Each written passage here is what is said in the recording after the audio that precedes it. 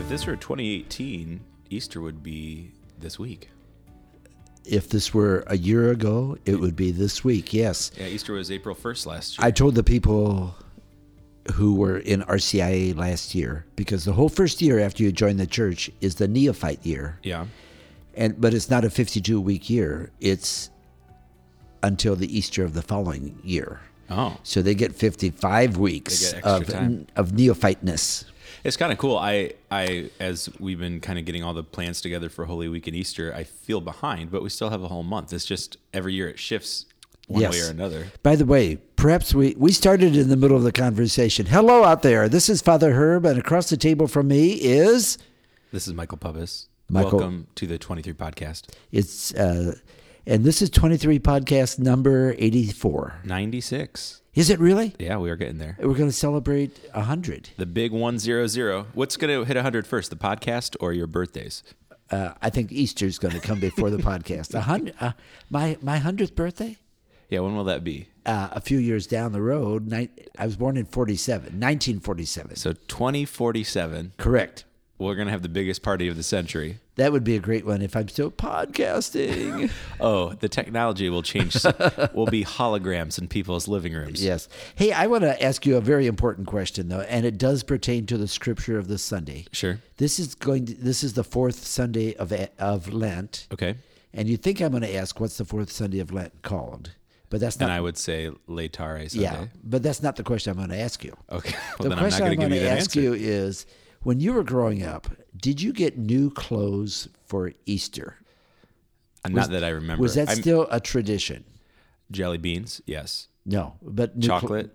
Yes. but new clothes. New clothes. No, I don't New think clothes so. for Easter was a tradition at the Bible study Tuesday morning. This morning, I asked the people. I said, "How many of you remember buying new clothes for Easter?" And the majority of the people, especially the women, raised their hand. Yeah. It was of course, there were put on your Easter bonnet.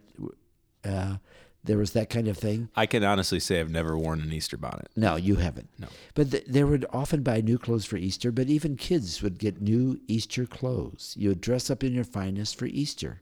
Well, this is great. It is great. But then my second question is, how many of you buy new clothes for Easter now? And almost no hands went up. None of them? Right. But I can remember the first few years after I was ordained a priest, Yeah. I would always make sure I wore something new for Easter Sunday. Even if it was a new pair of socks. A new pair of black pants? Well, you can't tell the difference. You put in a different collar than normal? Yeah, I don't know. I would buy something new. That's good. I got out of the practice, but maybe this year I will. That's exciting. Well, I think there's a lot to say. My men's group, our disciple group, has been talking about this a lot, about like how we dress for Mass and like how we prepare ourselves for Mass during the week. So I think having something new for Easter could be... Okay, I'm going to take it a little bit deeper than just how you dress for Mass. I'm referencing this to the second reading today for Sunday. You're always taking it just a little bit deeper. That's my job. That's true. Okay, Paul's second letter to the Corinthians. Brothers and sisters, whoever is in Christ is a new creation. Da-dum. That's it. The new creation. That's why you would have new clothes. Well, it doesn't say new clothes. It says new creation. Yeah, I know, but it's symbolic. So This reading is brought to you by The Gap. did they have the gap? The gap was the empty tomb. The Gap was in Exodus. Moses crossed over the sea when he parted it. Oh, Yeah. that was the gap in the Bible. yeah. Well, anyhow, so that is the connection I'm making. All right, so here's the challenge. Let's both of us commit. We'll try to wear something new on Easter this year. Yes. Okay. All right, deal? It's a deal. Okay, and those of you that are listening, You have to check it out to see what we're wearing. let's have a secret club, a secret podcast club. Everybody that's listening to the podcast, the challenge is wear something new for Easter. Oh, that'd be good. Isn't that I good? thought you were going to just ask them to see if they could guess what we were wearing new. Well, for you, if it's like an alb, that would be very hard to tell. Yeah. You're going to have a lot of layers on. I'm going to have layers on, but I probably be something that they're not going to, like one pair of black socks looks like another pair of black socks. How could they tell the difference? Well, it depends how much lint is stuck to it, I suppose. How many holes there are in it. Right. Yeah, exactly. Hey, I have to say, Father and I just had about an hour and a half to sit down today and really start to hash out Holy Week at our new church. And it's going to be so exciting for the first time to celebrate the Triduum in this sacred space. I think it's just going to be really, really cool. Yeah, mystical, holy, beautiful. And we actually, and this may sound bad the way I'm going to say it, but I mean it correctly. We have to choreograph what we're doing, especially at the Easter Vigil, like Sure. where we walk, from the altar to the baptismal font to the altar. Right. How I sprinkle the people. We have some baptisms to take place in the new baptismal font. Right. Adult baptisms. And not to be missed, your tap dance solo in the middle of the homily. I can't wait to see the choreography. And just break out into a dance. Yeah. But it will be good. And those of you that are listening, we want you to be aware too, we are changing the Mass schedule on Easter Sunday. So if you haven't seen that in the bulletin yet, start spreading the word. Start spreading the news. The Easter schedule is different. Okay. Easter Vigil at 7 p.m. on Saturday. Yep. But Sunday morning, are you ready? Oh, I'm ready. 7:30 a.m., It'll be glorious. 9:30 a.m., 11:45 a.m. And then no Sunday evening Mass. No Sunday evening Mass. So what we're doing is we have 3 Sunday morning Masses, but they are farther apart than in the past. Last year it got pretty congested in between. We also have the Knights of Columbus. I've been using the word host. They are hosting the parking lot I like parking. that. That's nice. They're taking charge. And It's not valet, though. Don't get confused, people. Yeah. And we could pay for the building if we charge for valet There parking. you go. That's true. Or at least pay for the new parking space. Are we also letting it be known? Go ahead. Okay. You're the pastor. Make the announcement. We're going to do it. You are the first to hear this. We are going to have 2 Masses at 9:30. So there's a 7:30 Mass, a 9:30 Mass in church, and we expect the overcrowded to be so great. We don't want people out in the hallway or just listening in. Sure. So we're going to have another Mass, probably starting at about 9:33, 9:35 in Roncalli. Yes. I'm kind of excited about that. Yeah. But I'm also happy that we have 2 priests. Father Jeff is going to be in town. Yeah. And so one of us will be in one place, one in the other. And I'm glad to be able to revisit the old haunt of Roncalli Hall. I miss it. Yeah. As much as I like the church, I miss it. It's I've been kind of reflecting on that since we made the decision. It's hard for me to come to terms with our little Blessed John the 23rd has gotten to the point where we need to do this. And really for us, it's about, we want the Easter celebration to be top notch for all in attendance. And we know that on Christmas, people standing in the hallway without being able to see or hear anything is not ideal. And we want Easter Mass to be a highlight of the highlight of the day for people. So it's going to be large. We're not going to do that at 11:30 or 11:45, but at 9:30 we will. Yeah. So good things are coming. However, we still have a couple weeks of Lent. A good portion of Lent to get through. The 3rd, 4th, and 5th Sundays of Lent are the ones that get changed from year to year to year. Sure. And we are Psycho C, and we've got perhaps the best known parable in all of the 4 Gospels. It's found only in Luke's Gospel. I was just going to ask that. It's found only in Luke's Gospel. The story of the father with 2 sons, usually called the Prodigal son. Prodigal son. Do you know what the word prodigal means? I actually don't. I looked it up. I wouldn't have asked if I had not looked it up. I'm glad. I figured I looked it up, and it's extravagant. It's wasteful. It's like over the top. And so some people say the prodigal son, he took his half of the inheritance and he went off to a distant land and he spent it badly until he was broke. And then the famine came at that point and he was starving, and he finally decided to go home because, hey, I'll come home as a hired hand. My dad hires all these people and they eat better than I do. Yeah. Okay, so not really good remorse, but it brought him back. But some people also say, so he was prodigal. He wasted. It was extravagant with what he had. Some people say the story should be called The Prodigal Father, because the father was prodigal in the sense that he was so lavishly over the top in giving love to his kids. And my favorite scene of the whole story is the son is starting to come home and his head is drooping. He had gone out on his own and he was a complete failure. Yeah. And he had nothing to live for except he just wanted food. And he came home and he had it rehearsed. He was ready to say, "My Father, I've sinned against you and I've sinned against heaven. Just accept me back as a hired hand and I will be okay." Mm-hmm. And lo and behold, his father's out there looking for him. Can you see that dad going out every day and looking down the road? When is my kid coming home? Yeah. I can't not love him. Sure. And finally he sees him far away. It's just a little speck. Did you ever see Lawrence of Arabia, the old movie? I have not. With Peter O'Toole. There's this incredible scene where they're looking out over the desert, all the sand in the Sahara Desert. You're looking out. It's beautiful, beautiful videography. Mm-hmm. And finally, there's a little speck out there, and you keep watching it. And the speck gets bigger and gets bigger. And here it turns out to be Lawrence is riding in on a horse. I thought maybe the pixels were going out on your TV. No.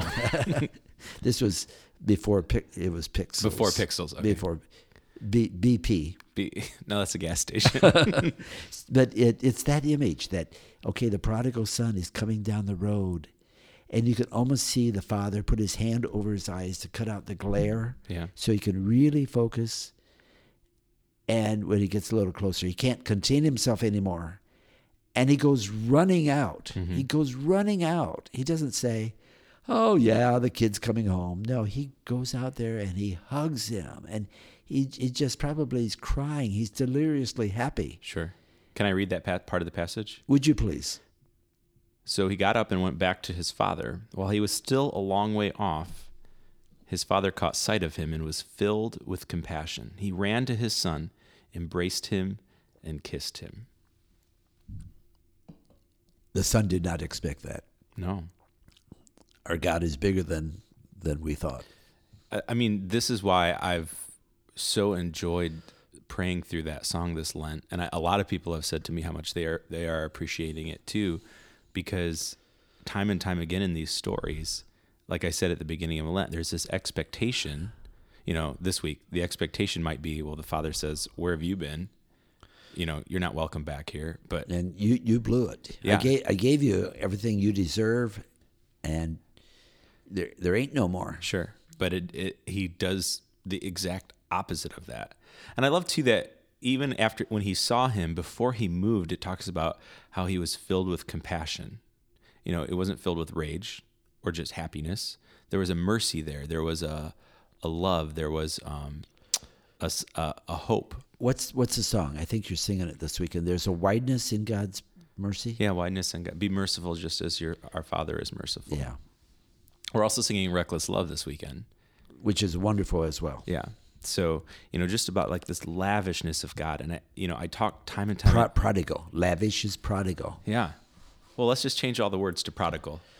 There's a prodigalness in God's mercy. But I have talked to people before that are just coming back to church maybe for the first time, and they'll say, I didn't think I deserved to go to church. I didn't think God would give me another chance. I didn't think God could love me. Well, the truth is we don't deserve. That's what makes it so great. Yeah. Like the person, I've told this story before, the person before the judge, and the judge is going to throw the book at the person, and the person says, "Your Honor, I plead for mercy." And the judge says, "You don't deserve mercy." At which the person says, "Your Honor, if I deserved it, it wouldn't be mercy." Mercy is always beyond what we deserve. Sure. It's free. And compassion. There's a wideness in God's mercy. And now, the story's not over. At the Bible study, we debated, should Jesus have continued the story or just quit right there? Now, we're not going to second guess Jesus, but Jesus... That's fair. Jesus made it bigger than that, because then he talks about the other son, the son that's been out there working all these years. It's hard to be him. Probably pent-up anger.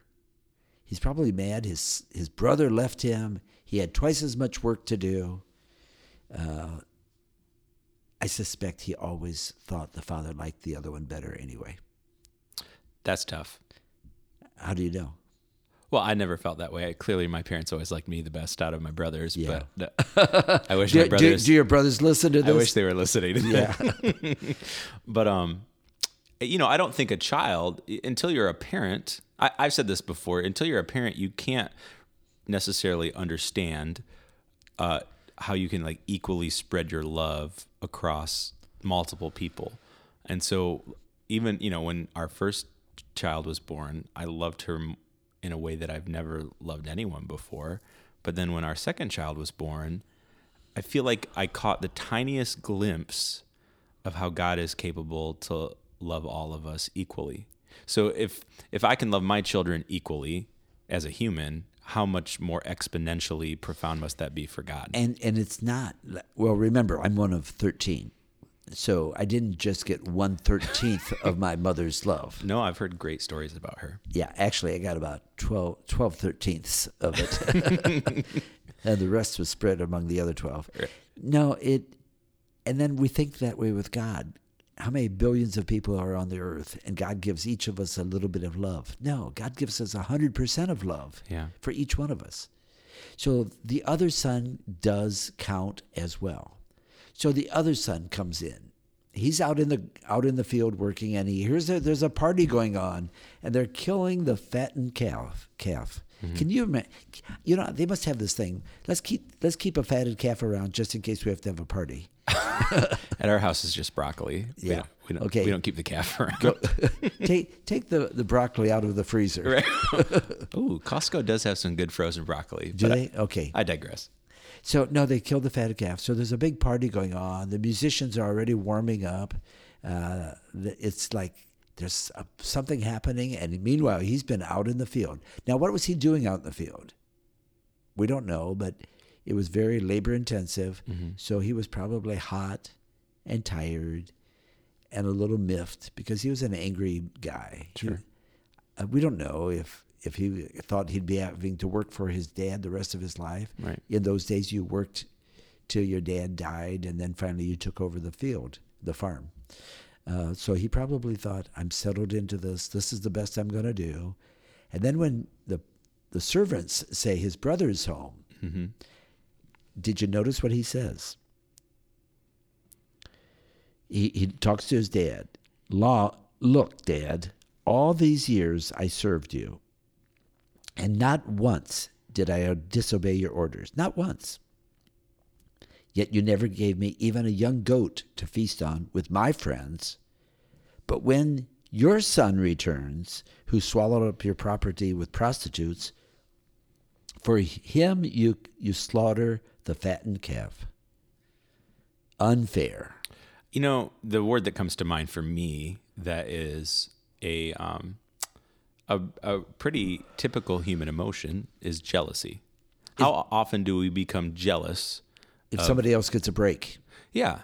Or somebody else gets the kudos that maybe we were a part of, but we didn't get it either. Or jealousy that, somebody else gets to go, I don't know. I do the behind the scenes work and so gets all the acclaim. Sure. Jealousy can be a very ugly thing. This is even deeper than jealousy, though.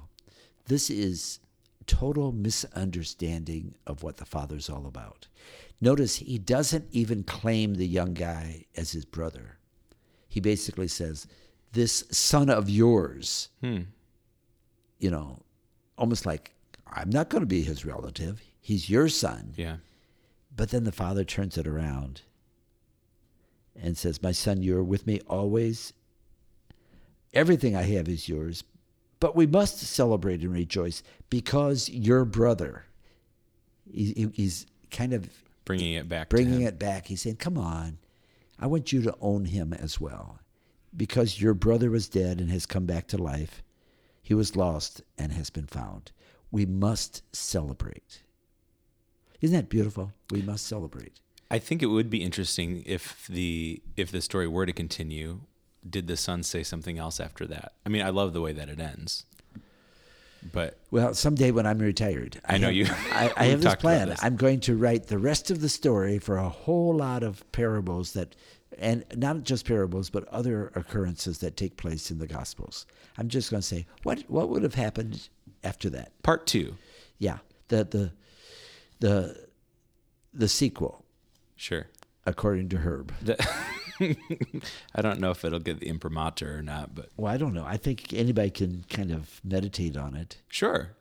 Well, I think that's, contemplative prayer can take us there sometimes, is let us be in the scene and see the images. What's beautiful about this story is that it's so vivid in its imagery. This is a really easy one just to kind of put yourself into and kind of pray through, and to allow yourself to be different characters. You could be the father. You could Well, be... there's a famous book, Father Henry Nouwen, who's now deceased, but he wrote a book called The Prodigal Son. The Prodigal Son. I think have it. You have it. Yeah. A lot of people read it every year during Lent. Sure. It's 3 chapters. One chapter is the point of view of the son, the prodigal son, one of the father, and one of the older son. Mm-hmm. But it's all based on the painting by Rembrandt that is in the museum in St. Petersburg, Russia. Not in your living room. No. No. It's considered one of the greatest paintings ever. I've looked at the pictures of it. I've never actually seen it. Uh-huh. It's the Hermitage Museum in Russia. And I've seen many pictures of it. I'm not a fan of Rembrandt because it's so dark. But that's part of the glory of it, because you look at the source of light. And where does the light come from? Yeah. It emanates from inside. It's like the light itself emanates from compassion and forgiveness. Oh. That's deep. It is. It's Father Nouwen can reflect very well. I would recommend that book, and you can find it many places. And it's very quick read, and we have time during Lent because Easter's still 3 weeks away. Sure, and still plenty of time to maybe find it at the library. So maybe this week, in addition to maybe finding the book, we can just reflect on God's lavish love for us, prodigal love, reckless love, the wideness of his mercy, and rejoice in that. And the rest of the story. We'll see you this weekend. Bye.